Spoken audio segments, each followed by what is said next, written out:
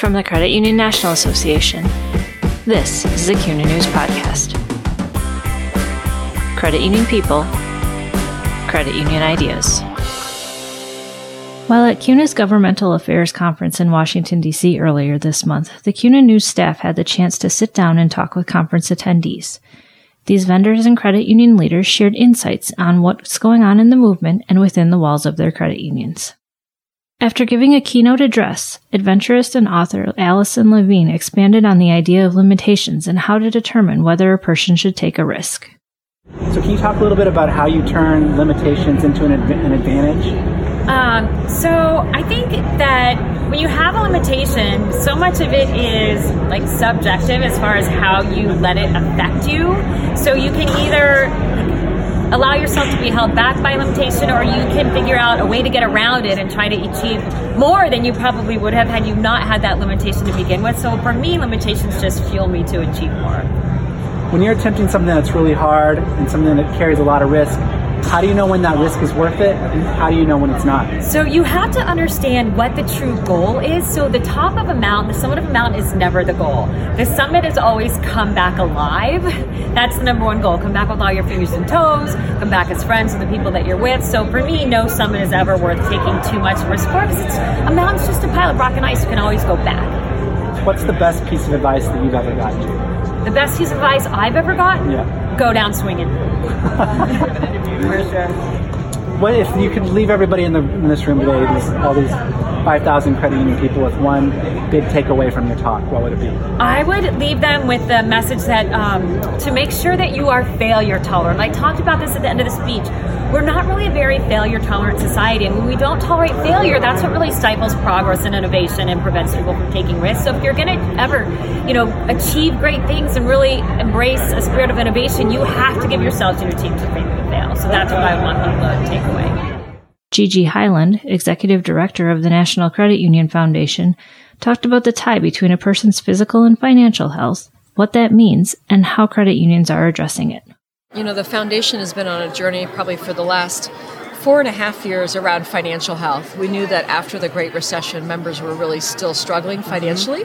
And we looked at a lot of the national data and talked to credit unions about that national data, whether it's 40% can't come up with $400 or 2/3 are living paycheck to paycheck. And as we went through that journey, we realized that more and more there's talk outside of the credit union system around what are known as social determinants of health, meaning what's causing somebody to have high blood pressure? And is it something they're eating, or is it really the fact that they're under financial stress?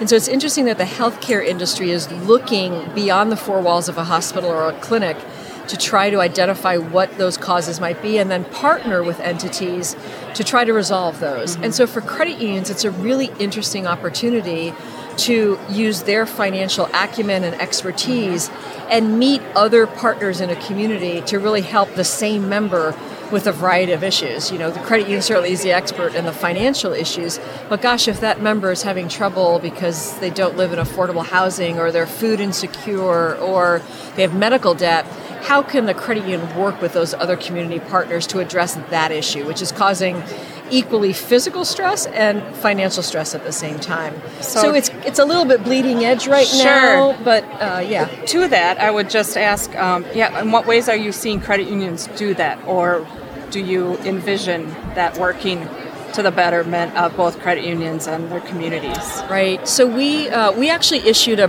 white paper on this subject in July of last year, and it's available on ncuf.coop on our website. And we're seeing several credit unions in this arena. So we gave some examples in our website. A Legacy Federal Credit Union down in Winston-Salem, North Carolina, has partnered with that healthcare system to start a new QSO called WellQ, where people can pay a fairly minimal amount of money to get a regular checkup, and that includes a financial health checkup as well, and to do sort of basic physical things that they need. So, blood pressure medication, a variety of different things. Freedom First in Roanoke, Virginia, is working on a collaboration with Carillion Health and their local school system to meet the needs of kids who have a high degree of asthma in Roanoke, but also to respond to the financial health needs of those families and those kids by having sort of a central place where those families and those kids can go as part of the school. So already a trusted place where the families would go to be leveraged really as a community health resource as well as a financial health resource. I think more credit unions are doing this than people realize. I think of Providence Credit Union out in Oregon, Shirley Kate, who's also doing great work with that to really be more than an HR benefit for the hospital, but to really partner with the hospital to figure out how do we make our employees healthy, both financially healthy and physically healthy. So it's happening in various places, and I think there's a lot more opportunity for credit unions to just kind of look around their community and see where those opportunities might be and then seize them. KCT Credit Union in Elgin, Illinois takes steps to help members manage their financial health, says Mike Lee, president and CEO. We actually created a loan. It's actually a get-out-of-debt loan, or the acronym is the GOOD loan. It's a 3-year unsecured loan, and basically it's to attack credit card debt. And right now we have a special. Now this is at the best rating, but it's $599. Wow. So what we do is we bring people in, and we actually do this thing called a debt checkup. So we just tell people, bring all of your debt into the credit union and just shop it. You work hard in life. You should use this money the best appropriate way you can. Yeah. Why throw it away? 99% of the time, we find money. So, and then in addition to that, as we're working in the school districts, but this is kind of everywhere, a lot of people have a lot of burden with student loan debt. So the other thing we developed was a student loan refi program. So, and our best loan on that is a 5-year. If you have the ability to pay it back in 5 years, the base rate is $299. Wow. So what we do is we go in, we basically educate, but we do the financial wellness literacy part, but then we immediately have solutions. But we do it very with a lot of thought. So we literally put it all in a spreadsheet, and we pull their credit. And then the other thing we do, which is very normal, a lot of times when the people first come in, I can't give them the very best rates because their credit score isn't high enough. But even at that, we usually are already saving them money. So what's very rewarding, I think a lot of people, one of the problems with financial literacy or wellness, people don't see improvement quick enough in how it helps their lives. So what we do then is we ask them to come back a year later. We tell them exactly what to do in their credit and what to pay off to improve it. And then a year later, we'll refinance every loan at the lower rate. Wow. So we're rewarding them if they take the advice and actually put it into action. And that's the thing I think about all the time. How do you take philosophy and put it into action? It's easy to talk about something, but it's a whole different thing. It's like wanting to lose weight. Well, how do you put that into action? You want to quit smoking. How do you put that in action? And what we're finding, debt is the same way. James Collins, president and CEO of OB Credit Union, provided insight into how the Tumwater, Washington-based credit union became involved in cannabis banking. So back in 2014, when Washington State legalized state cannabis, we looked at that industry and initially decided not to serve it. But some of our members who had businesses, for example, doing drywall, had come to us saying that you used to bank us when I was doing drywall. A month later, I'm now a cannabis owner and you don't. And we rationalized that we serve the member, not the business. So we opened up a pilot program. Since then, we've expanded to over 200 businesses and continue to expand that today. And what services do you offer these businesses? We offer deposit services, so checking accounts, saving accounts. They can also do home banking. They can get debit cards for their business. We're even offering through a third party some limited merchant services, but that's not really through us. It's a referral, and we're always looking for more things for them. The one thing we will not do for them at this point is lending. We look forward to doing that in the future when it's less murky on the legislative side. Credit unions are driven by the 7 cooperative principles, and Doug O'Brien, president and CEO of the National Cooperative Business Association, offered an in-depth look. NCBA is 103 years old. and we're the umbrella organization for all types of cooperative businesses, including credit unions. Our mission for that entire time has been to promote, advocate, and defend the cooperative business model. And the way that we do that really is through advocacy and public awareness. And then we create that content to make sure that we can advocate for the cooperative business model, and so that we can really make sure that the public is aware of that cooperative distinction, or as Jim Nussle would say, those cooperative superpowers. You and I were talking a little bit earlier. You've been doing a deep dive into the cooperative principles. Yeah. What have you discovered? Well, we have. So I'm going to back up a little bit. And about 3 years ago, our board, which includes representation, there's 4 actually credit union reps on our board, including CUNA itself. They did a kind of a strategic visioning, and they asked, what could NCBA do to help cooperatives and credit unions create an even better world? All right, so that big. And after a long time and some deep thinking, they determined that really it's about how to provide economic opportunity for everybody and how co-ops and credit unions can do that. In other words, how they can create a more inclusive economy, an economy that's participatory, that's equitable, that's sustainable, that's stable, and that grows for everyone. Along those lines, we've been working around, diversity and equity, which is so key because we know, the statistics tell us in terms of both income and wealth generation that not all communities, are participating in this economy as much as everybody else. And that's the way it's been, sadly, in the United States. And in many ways, it's not getting much better. So I read with great interest at the beginning of February the column from then chair, Marie Smith, on suggesting that maybe we have an 8th cooperative principle that would add on to the current 7, and that would make clear the priority that cooperative businesses be diverse, that they look at equity in everything that they do. That led me to look at the current 7 principles and actually to engage in a conversation by email and then by phone with Maurice, who I'm just such a huge fan of. And I looked at the cooperative principles and looked at the guidance notes. These are like the formal background notes, the legislative history, if you will, for the cooperative principles from the International Cooperative Association, and learned that many, in fact, most of those 7 principles, they already call out how important diversity and equity is. Certainly the first principle, open and voluntary membership, you can really see that clearly. But then when you look down at some of the principles like education and training, the 5th principle, and the 7th principle of care for community, it calls out how important it is that we give everybody the tools to be successful, and that part of that care for communities is caring for the entire community, not just the part of the community that might look like you. After the 2018 midterm elections, Illinois has 51 new legislators. Tom Kean, president and CEO of the Illinois Credit Union System, discussed how to educate new legislators about credit unions. So you've had a lot of turnover in your state legislature. You were saying 51 new representatives. Yeah. What do you do to educate them, the new representatives, about credit unions? Yeah, it's a challenge this year, and typically we only see that kind of turnover. It was almost 30% of the state legislature turned over. We typically only see that kind of turnover after they do the census and they do the remap and that kind of thing. This year, though, it was part of the blue wave.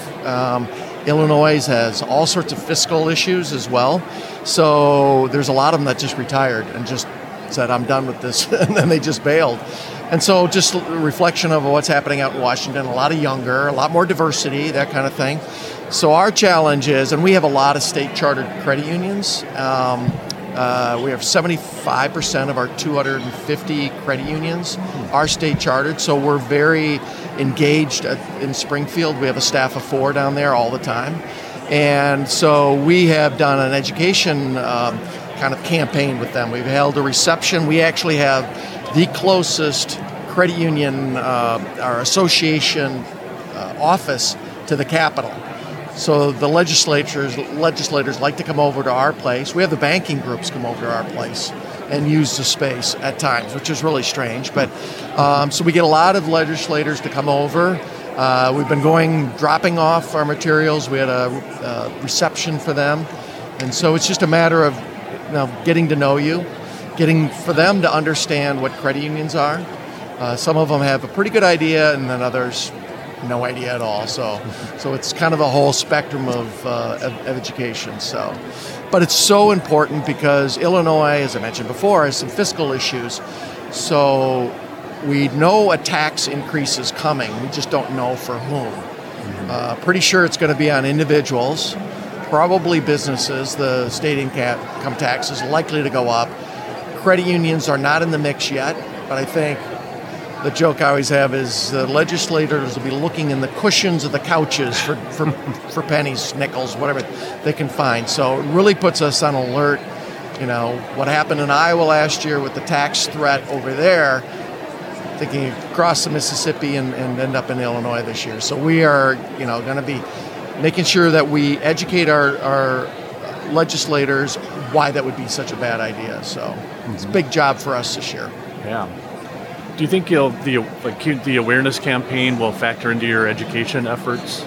Yeah, I think so. One of the committee meetings that I was on, I'm on the consideration committee, which is the group that's been put together to sort of help guide the rollout, sort of the governance of this, and then also the metrics. And so I've been very, very engaged in this really from day one. And I think it's really going to be important for us because the more that people, consumers who aren't even credit union members, learn about this, as well as the legislators themselves. We're hoping that they'll be able to see a lot of the great messaging that CUNA is putting out there. It's a wonderful branding and category messaging that's been assembled. So we'll use that same information and provide it to our legislators as well. Mm-hmm. So as much as we can get the message out in any sort of form, any sort of way, I think it's really important for us. Sean Rathjen, CEO of Consumers Credit Union in Gurnee, Illinois, and Tim O'Donnell, CEO of Financial Plus Credit Union in Ottawa, Illinois, talked about what issues they plan to speak with their legislators about during their Hill hikes. Well, I think we have a couple that are of high importance to us. The first is the data security. We're often dealt with the breaches and having to compromise cards, having to reissue those cards.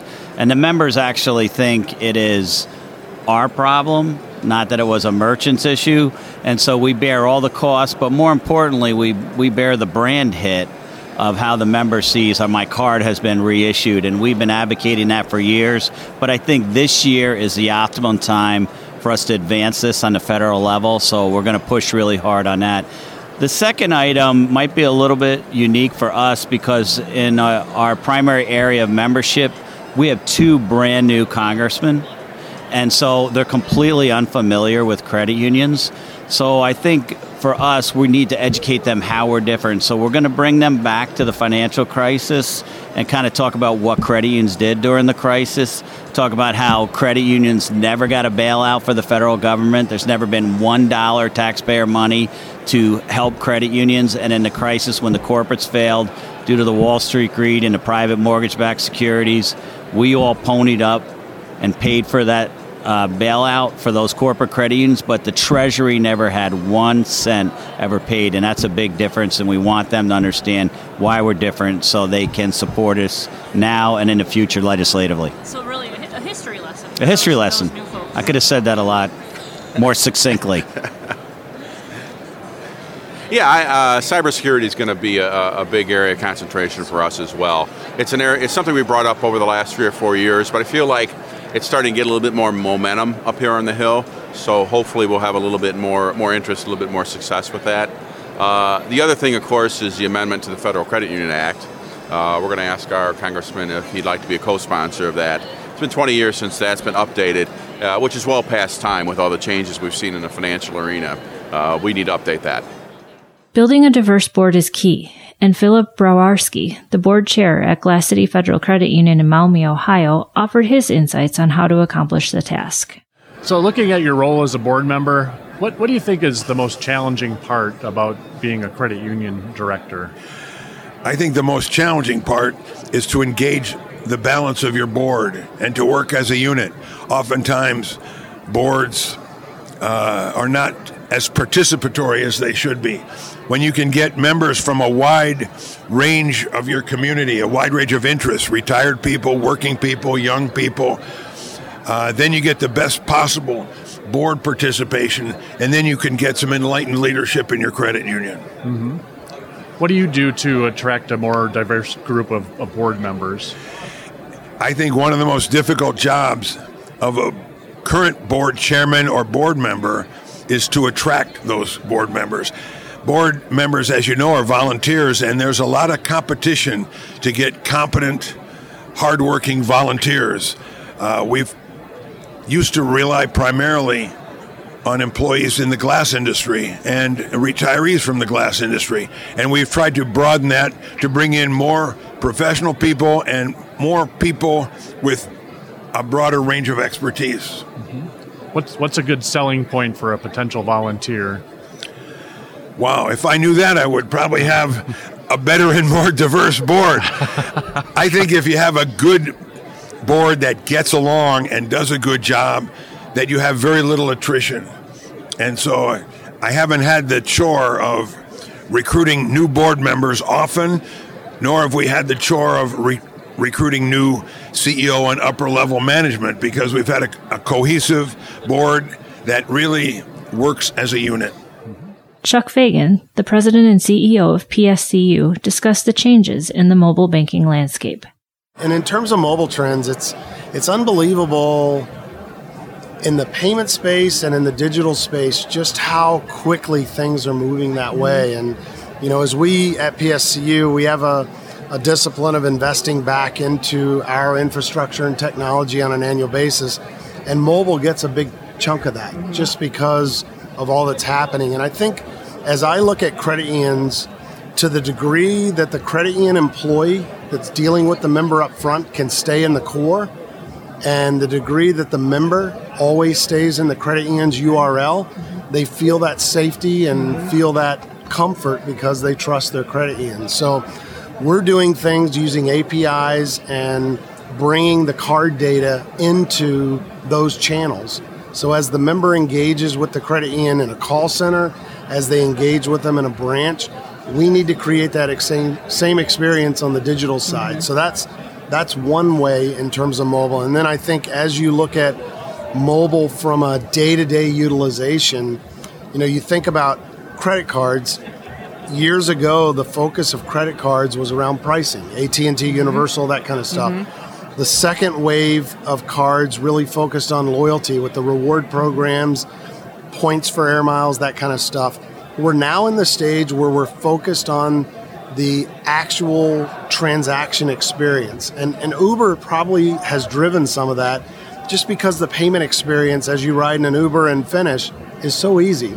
So you think contactless and you think the digital wallets. As we move in that direction, it's such a better experience at the point of sale. So a lot of investment around making that transaction fast and making it safe.